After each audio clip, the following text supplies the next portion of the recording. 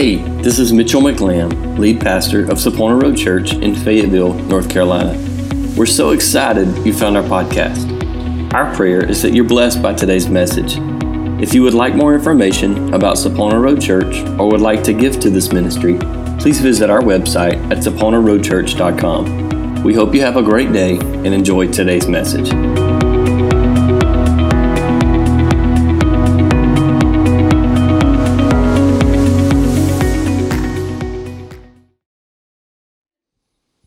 I began this conversation last week called Unseen Love. And we have dove into the whole idea, concept. I've challenged you to over-spiritualize everything.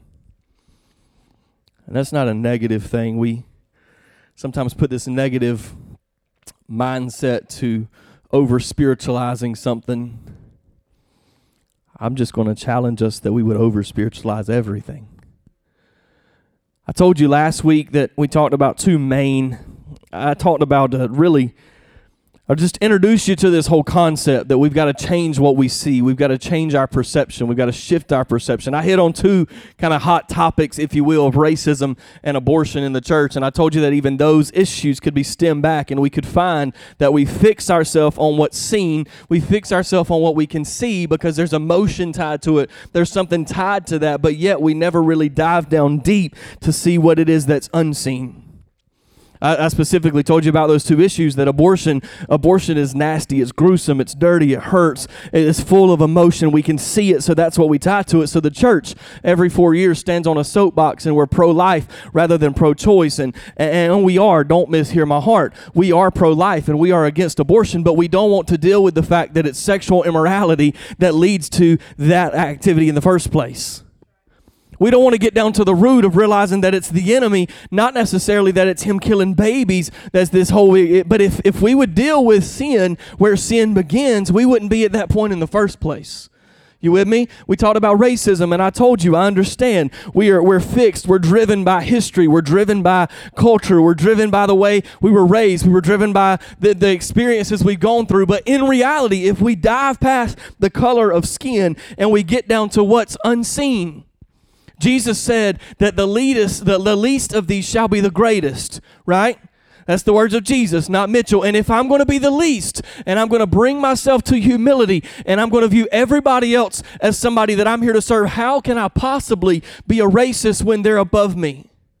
When I take my place in the kingdom, recognizing that there's a soul in every single individual, how can I possibly be a racist and be the least at the same time? It's not possible. But we see the unseen, or we see what we see instead of the things that we actually can't see. So today, I want to go down maybe a little more practical with some of this conversation.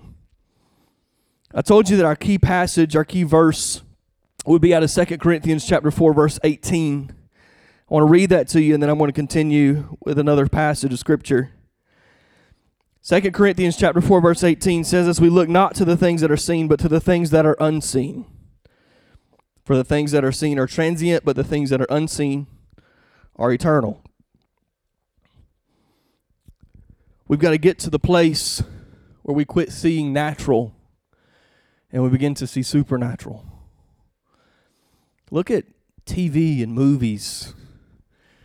They make billions of dollars creating this entertainment that revolves around a supernatural world, right? The reason that they can do that is because we are starving for a supernatural. But yet we don't see the supernatural.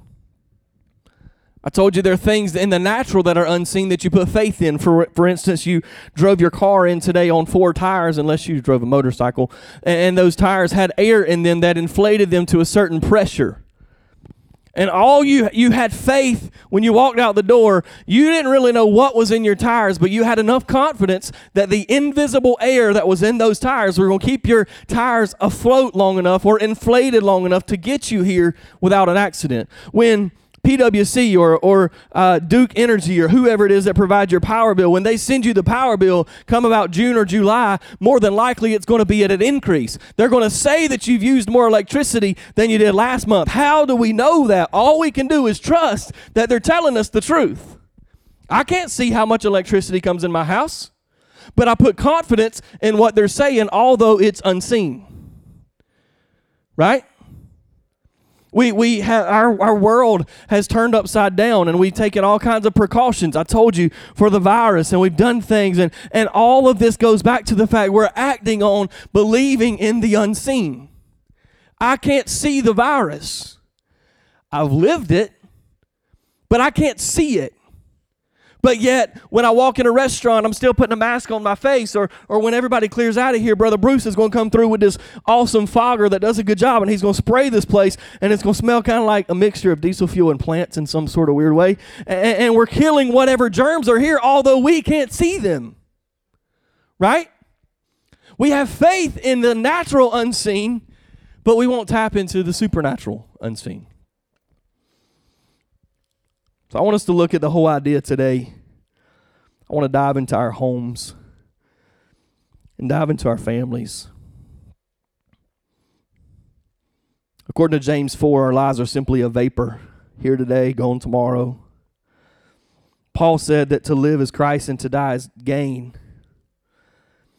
So in order for that concept to be a reality, we've got to stop viewing our lives and what we see and see the unseen. If it's better for me, if to die is Christ, to live is Christ, to die is gain, if I recognize my life is eternal, although this physical heart may stop beating in this moment, because I'm pretty excited and I'm kind of like wore out and sweating right this second. So if my heart were to quit beating, you'd kind of flip out, and some of you might cry, some of you might not. Just kidding, you better cry. But the reality of it is, what you would actually see is my dead body laying here, but the unseen is that I would be entering into eternity, right? So in the grand scheme of life, if I can view everything through the lens that my life's simply a vapor here on this earth, and this is just almost like the appetizer to the rest of my life, who really gives a rip if the salad dressing's any good or not, because a steak's coming later, right? You with me? Let's look at the family. John chapter 10, verse 10, you know this scripture says, the thief comes to steal, kill, and destroy. I came that they may have life and have it abundantly. I have the devil's playbook. When a ball game's going to take place, a football game, if you can figure out the other team's plays, you really get an advantage, right? Teams sit and watch videos over and over. Coaches watch hours of videos over and over of other teams playing to try to figure out what the plays are. I have the devil's playbook. Why? Well, if Jesus came that we may have life and have it abundantly, Satan came to do the exact opposite. You with me? To steal, kill, and destroy. So if Jesus came to give me life, Satan's out to give me death. With me? It's really not very complicated. If God wants me to prosper, Satan wants me to be in need. Right? I have the devil's playbook. So as we look through this whole little conversation over the next few minutes, and I got about an hour's worth of material, so hang out just a little bit. Maybe we can DoorDash something to eat. You need to understand that fact. That Satan wants the opposite of the Word of God.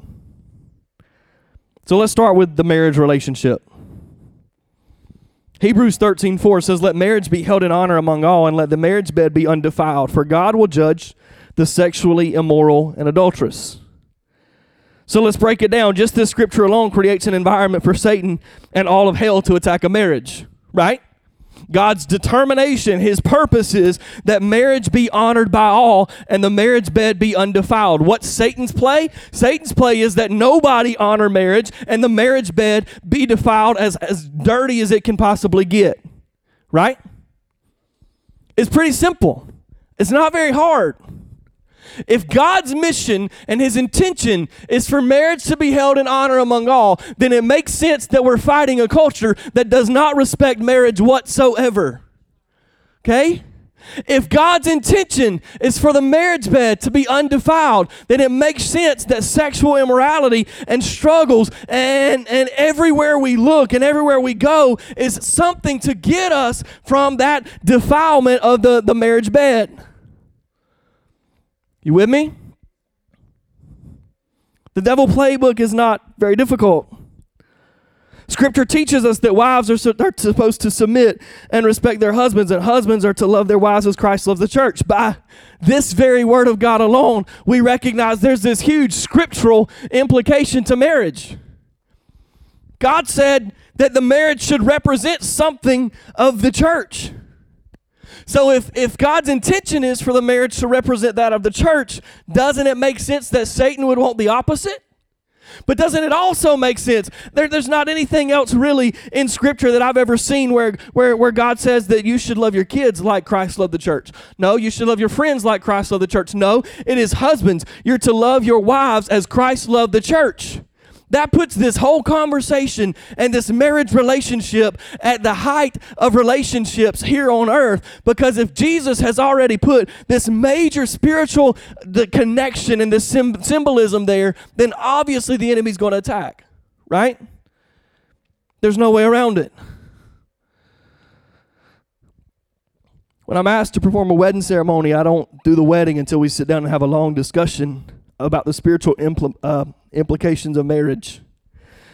I've had some people that were the furthest thing from the church, but they were living together. And they looked at me like I was absolutely crazy when I told them, well, you're actually called, if you want me to do the ceremony, it means that you care some way, what shape or form about God being involved. If not, you need to go to the courthouse. Because by choosing to have a wedding, by choosing to bring a minister in, you bring God into the ceremony. If you want to get married by law, go to the courthouse and do whatever you want to do and let the magistrate do it and be done with it.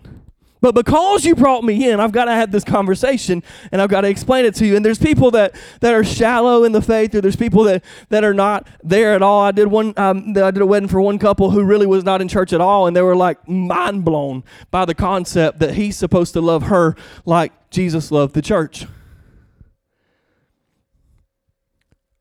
But the fact that a husband is to love his wife in the way that Christ loved the church already sets us up for failure. Because the devil's playbook is to attack it. We're already against the odds. We're already got a target on our back. We already have a target on our marriage. If God is for marriage, I'm just going to tell you that Satan is absolutely against it. You with me? And if he's against us, he's going to do everything in his power to steal it, to kill it, and destroy it. So next time, men, something's said that's absolutely off the wall, stop, slow down a minute, and don't rebuke your wife, rebuke Satan. Do not call your wife Satan. It's extremely important.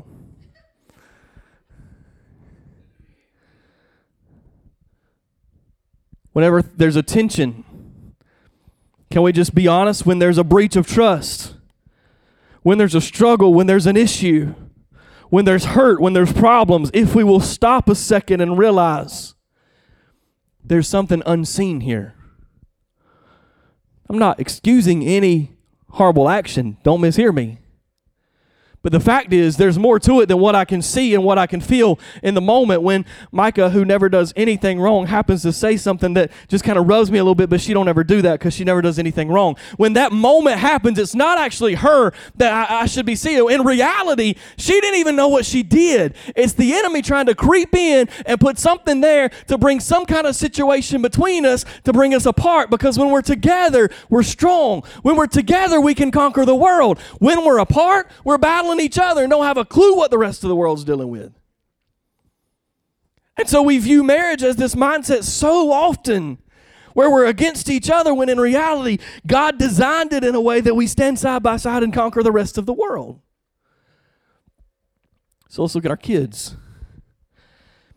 Psalm 127, 3-5 says, children are a gift from the Lord. That is enough right there. I just untied my shoe. That is enough. If children are a gift from the Lord, when they're getting on our ever-loving nerves, wouldn't it be Satan's job to tempt us to make us think, what in the world was I thinking? Right? I mean, it's funny, and most of us don't really mean it all the time. But what we see is, I'm frustrated to no end. I've not had a full night's sleep in the last 8 years. Maybe 1 or 2, but not consecutively. And so if children are a gift from the Lord, doesn't it make sense that the devil's play is to make me think the opposite? To make me think, what in the world was I doing? What was I thinking? And begin to bring division and begin to bring bitterness and the situation between our kids. And I begin to resent my kids. I don't like my kids sometimes because they're keeping me from my wife sometimes. I don't like my kids sometimes because they keep me from other things sometimes. Isn't that what the devil would want to communicate to us? Because that's what we see. But there's something much deeper. The fact is, they're a gift from the Lord, and Satan wants to destroy the gift. That goes on, and it says, children born to a young man are like arrows in a warrior's hand. How joyful is the man whose quiver is full of them. Lord, have mercy. I'm thankful that 2 filled my quiver, and I didn't have to have 15.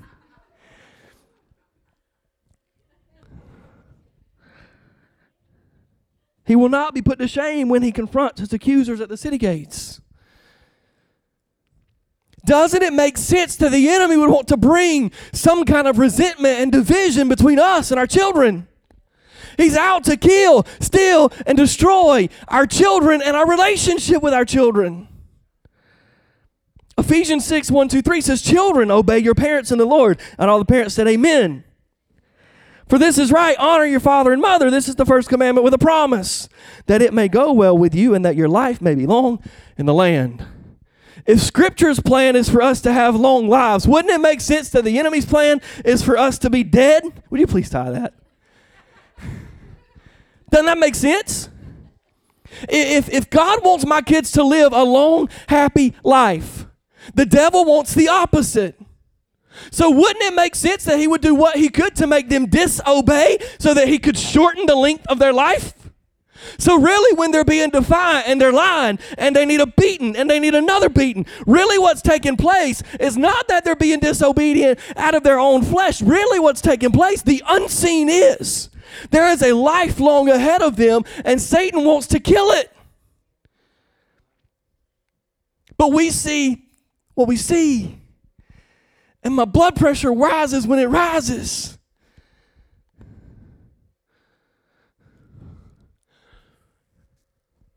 But there's more to it than what we can see.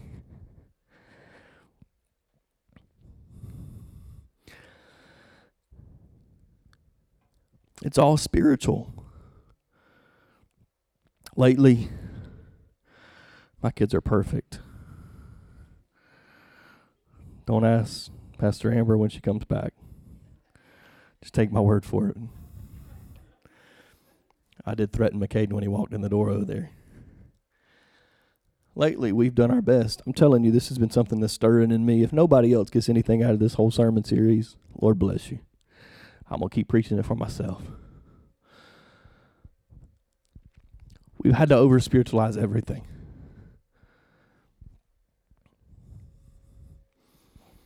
Something takes place with the kids, and it drives us up the walls, and it makes no sense. For some reason, it doesn't matter how many times you whoop them, spank them, whatever you want to call it. I don't beat my kids on Mondays. I'm just kidding. I'm just kidding. I don't. But it doesn't. Parents that have had kids, you know. I did not know. Pastor Jonathan said Wednesday night something about never understanding why you couldn't have a sucker. He said Mackenzie would figure it out when she gets to be his age. You learn a lot when you get to be here. I never understood why my mama beat me every day. And some of y'all say she still needs to.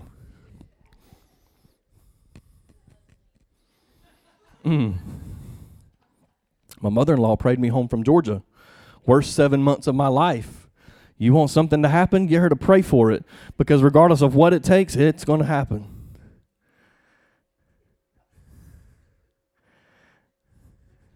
Now listen.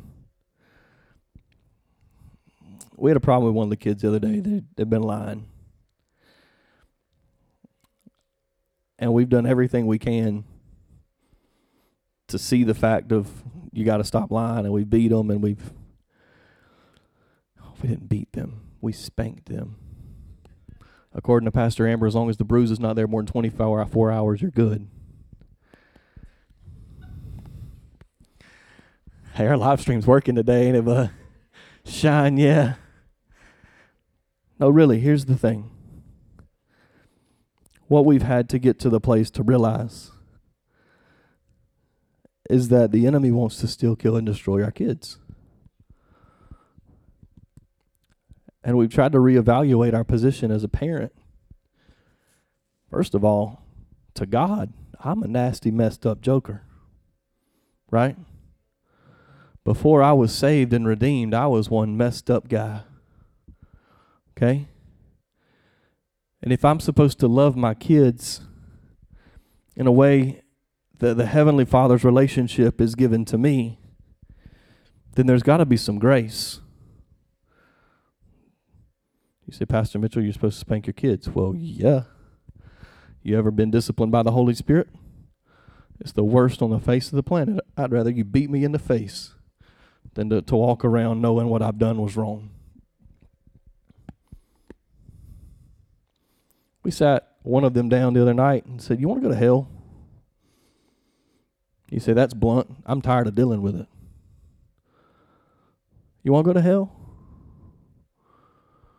Because the fact of all this is, it doesn't matter how many times we try to correct this. It doesn't matter how many times we try to fix this. God hates, He detests a lying tongue or lips that tell lies. You want to go to hell? It ain't about what I want. It's not about me wanting you to do better. It's not about you not getting your way. It's not about any of that. The problem is, if we don't fix this right now, then later down the road, when something takes place, I'm sorry, but you're going to go to hell. My job is not to be their best friend. I got a best little buddy. There's no question about it. He curls up beside me, and he is my best buddy. But my number one job is to teach him and keep him out of hell. And if I don't have my eyes fixed on that, and I can't see the fact that the enemy wants them to be a distraction to everything in my life, and the enemy wants me to have some resentment because I have no control. If I can't see past the things that I can see and begin to see the unseen, then they never get addressed. The devil's playbook is simple. If a kid is a gift from the Lord, he wants to convince me otherwise. If they are supposed to live a long, happy life by being obedient, he's doing everything he can to bring disobedience so that their life would be shortened. You with me? He is out to attack our marriages and our kids and our relationships with our kids. He wants to steal the purity of our children.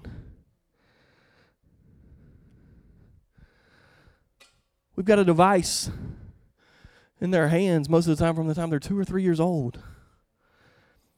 And it don't matter how hard we try.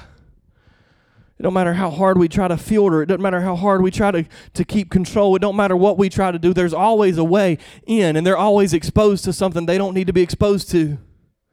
Always. YouTube Kids. We were sitting around a table with a couple at the marriage retreat the other weekend, and this mom was talking about how her 6 or 7 year old little girl was watching YouTube Kids, and a birth control commercial came on. They've done what they can. They've filtered. They've put the blocks in place. They've done everything they possibly can in their power. Yet Satan's trying to steal the purity of their little girl. I told you I got an hour. I know it's 12 o'clock, but I'm not done. Really just getting to the meat. So sit back. Recline at the table.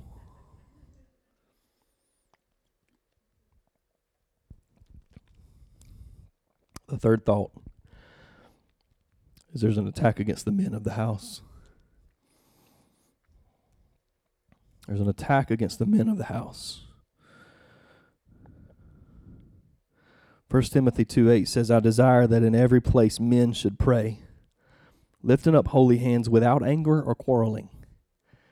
In every place. In this room, in the bedroom, in the kitchen, on the job, standing around the buddies, around a pond.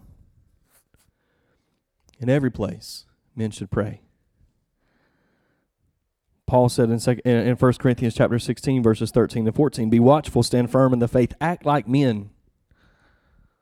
Act like men. Be strong. Let all that you do be done in love. That means that our strength is not defined in our anger, and our strength is not defined in being abrasive and being manipulative, and our strength is not, no, be strong, let everything you do be done in love.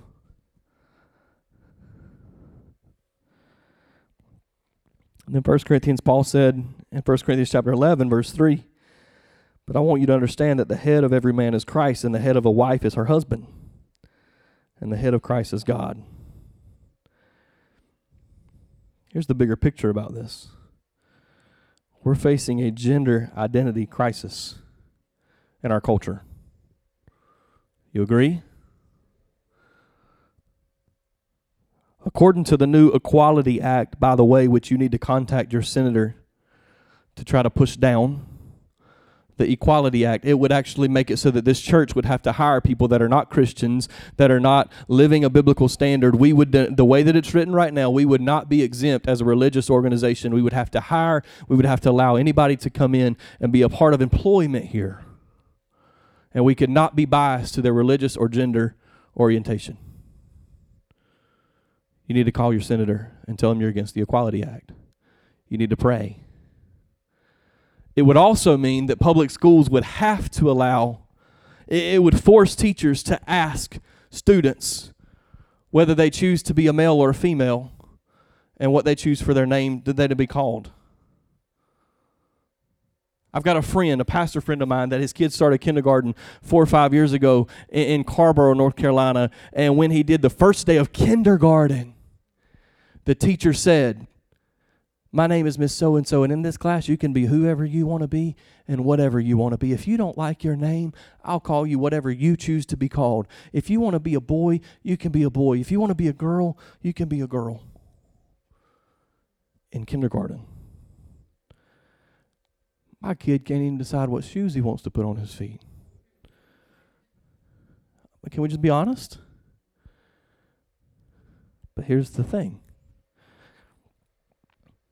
This gender identity crisis didn't start with Mr. Potato Head. It started years ago when the men of the church fell.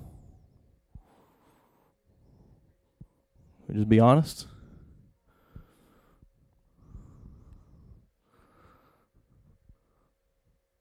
I was in that marriage conference. There was 27 couples 2 weeks ago. One of the first questions in the discussions were, who is it in your life that you can look back and say they were the closest to God? They prayed. One of the main points of this thing was seeking God first. Who was it in your life that sought God first above everything else? 27 couples. I don't know if there was one that named a male. They named the grandmothers. You think about it. Not the grandfathers. I had lunch with my granddad this week, and I thought about that, and I thought, man, I'm blessed and I'm honored that I believe he lays his dead head down every night and he prays over us. I see prayers that are coming to pass when he prays for them. But the reality of it is, this identity crisis started a long time ago when men quit acting like men. And so what's it created? Men want to run from the responsibility, and so they don't want to take their role in the order that God created. They don't want to take their role in head of the house, head of the wife. I'm not talking about being, this is my way and this is the way it's going to be whether you like it or not. No, he said, let everything you do be done in love. But men have backed down, and the men are no longer in the position, in the order that God created them to be. And so now we have women trying to step up and fill that role. And we've created a gender identity crisis.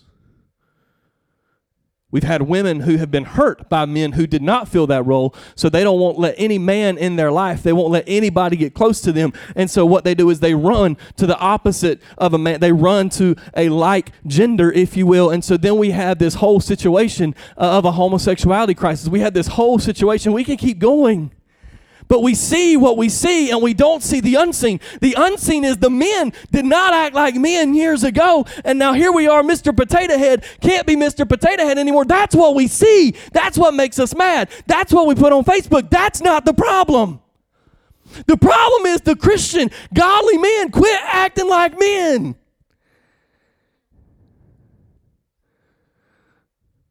And now we have churches who can't even get enough men to have solid, good, godly, manly leadership. It's not there.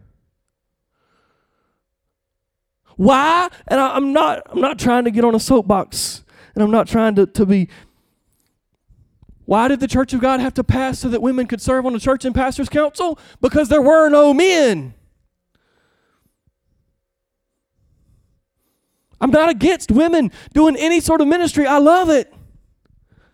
But the reason, the underlying thing is, there were no men. Because Satan has attacked the men. And when he attacked the men, the households collapsed. When the households collapsed, the churches collapsed. When the churches collapse, the communities collapse. When the communities collapse, the states collapse. And when the states collapse, our nation is in a place where we don't even know right from wrong anymore. But it did not start with what could be seen. It started with what was unseen. Satan wants to kill our marriages. Why? Because it's God's will for them to thrive. Satan wants to use any tool he possibly can. He don't want my kids to live and to be a reward to me. Why? Because God does. He don't want men to be men. Why? Because God does.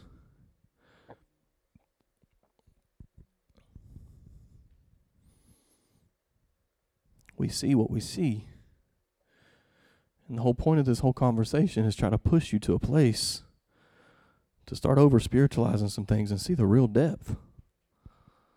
We've got the answers. And so if the answers to the test are that the way that God's ordered this thing is that Christ is the head of man and man is the head of his wife, it's here, it's clear. That's the answer to the test. So the devil wants nothing more than to convince me that's not the answer. So what do? How do we battle it? Well, like I said last night, what's the application? I said, I'll tell you next week. I'll give you a tidbit because you need something. Number one, you see it.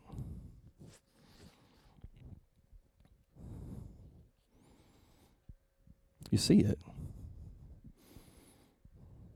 Chances are, if I think the problem is what I see, I'm wrong. That's just the fact. My first thing, if I see something and I think that's the problem, chances are I'm wrong. Not just me, you too. Because we've got our mind dull and numb to the spiritual. We don't see it. So number one, see it. Recognize it.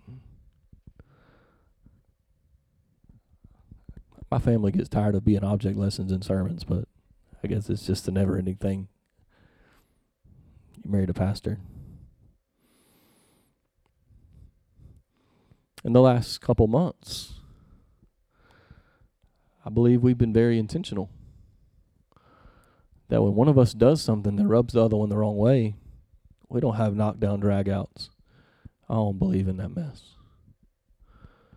I'm not going to yell at her. She's going to yell at me. She's the daughter of the one true King. And who in the world am I to yell at her? But when we have moments that are not right,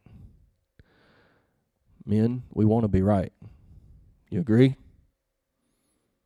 It's the victor in us. We want to win. We're competitive. We want to win. We can be absolutely wrong, but we still want to win the discussion, right? I mean, I'm just being honest. We're that way.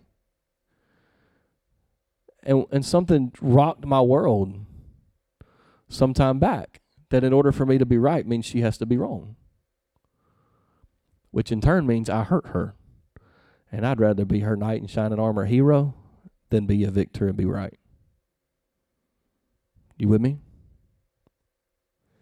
I'd rather be her hero and not hurt her, but save her. Eventually, she realizes she's wrong.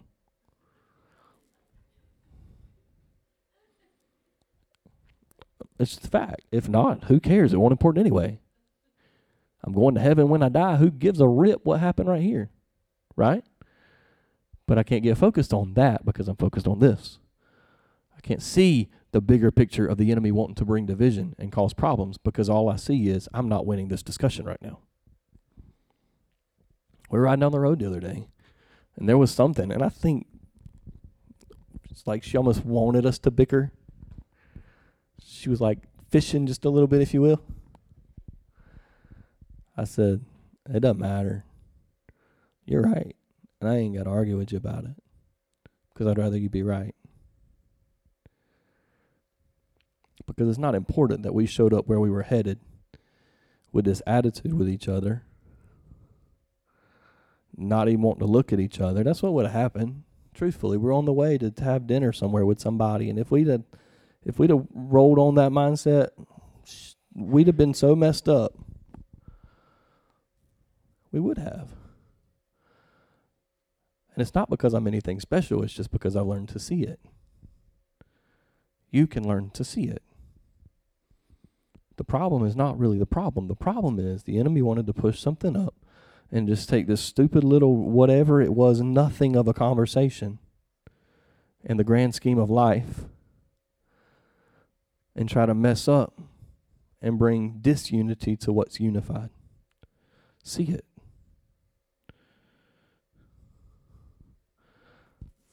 Second fault. You see it. You name it. Name it.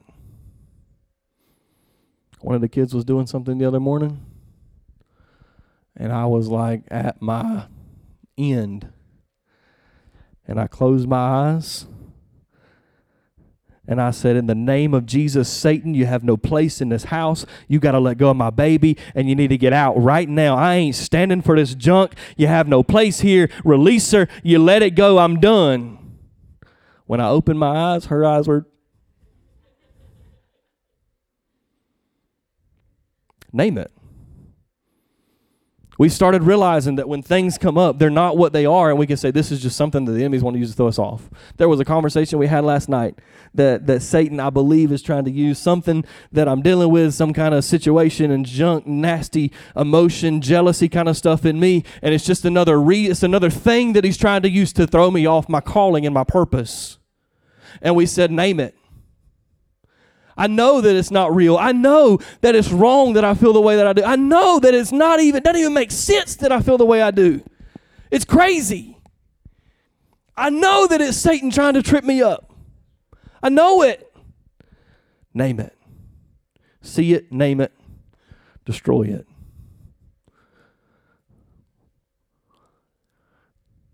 Made me second guess my point. Destroy it. See it, name it, destroy it. How do you destroy it? Well, I told you I'm going to tell you next week. But for starters, you destroy it with the power of your prayer and your worship. Men, how do we break the gender identity crisis? Open your mouth and in all places pray and let your praises be heard. Act like men. How do I break the junk with my kids? Well, first of all, I've seen it. I name it. The devil wants my kids. The devil wants your kids, your grandkids. Name it. And then start rebuking the devil out in the house. By the power of your words, your prayer, your worship, you destroy it. See it, name it, destroy it. One of the best ways to destroy whatever's taking place in a marriage is to pray together, out loud, audibly, in that marriage. We were with a couple that had been married 30-something years. And the husband stood up on, or the wife, I think, stood up on Sunday and said, my husband prayed over us for the first time.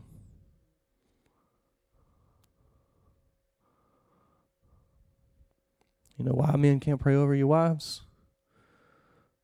I mean, there's a consensus. If you can do it, you're in the rare.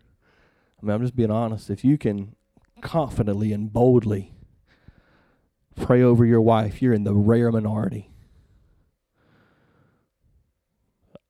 You are. You know why you can't? Because it's completely what God wants to happen. So Satan uses all kinds of pride and insecurities, and I'm not good enough, and I can't pray. She's more spiritual than I am. Satan's using all these different things to keep us from praying over our spouses. I'm not talking about, have a good day, honey, I'll pray for you today. I'm talking about wherever it is, whatever the quiet spot is, moving past everything else and stopping and shutting up. And men, act like men and pray over your wife and your marriage and your family. You'd be amazed.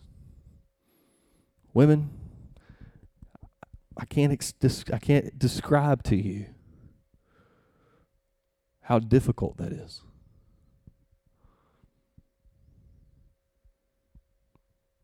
I can't. I do it faithfully now. Somebody was talking the other day, and they said that they were riding down the road in the car, and reached over, took their wife's hand, and it took them 5 minutes. They would start to say something, and they would shut up. They'd start to say something and shut up. For 5 minutes, they battled, opening their mouth and audibly praying over their spouse. Because Satan knows that what God joins together, nobody can tear apart. And when God binds together a husband and wife in the unity of prayer, nothing can touch it. It can't be touched. See it, name it, destroy it. Would you stand with me?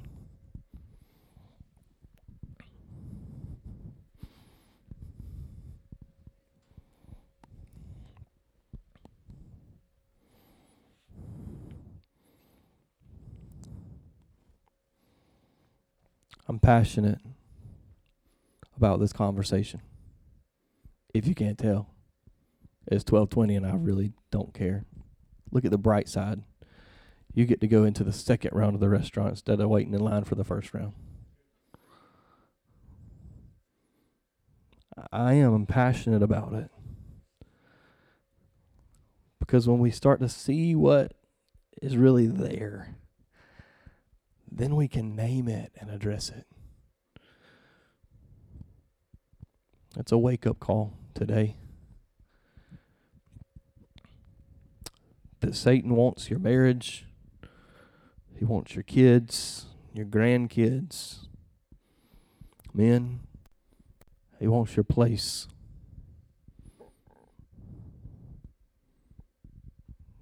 We're in a gender identity crisis. Because Satan did enough damage to put us here. But I ain't giving him no glory. because I believe that revival is on the rise. And unto God be all the praise for men standing up and acting like men and taking their place and beginning to pray in all places and beginning to see the glory of God rain down in their homes and in their families. And I can't give the devil any glory for that. He might have put us in this place. We might be here because I'm willing to see that. I'm willing to name it, but I'm also willing to destroy it.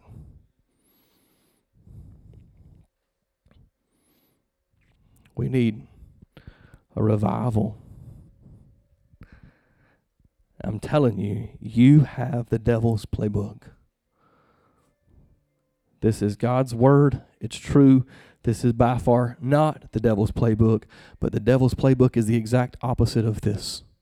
If you read the Word of God and you know the Word of God, you can instantly know, I don't act in defense anymore. I act in offense because I know that in this situation and in this relationship, whatever, the enemy wants to steal, kill, and destroy it. So therefore, I'm already on offense and I'm looking to see what it is that he's wanting to use, whatever it is he's wanting to rise up, whatever kind of wall that he's wanting to build to drive us apart. I'm already waiting on it. Something will take place today that is an opportunity to bring division and to bring some kind of situation between the two of us. It's going to happen. I know it's going to happen. You know why? Because God desires we be together. And God desires unity. It's going to happen. And so when it does, I pray that I'm strong enough to see it, name it, and destroy it.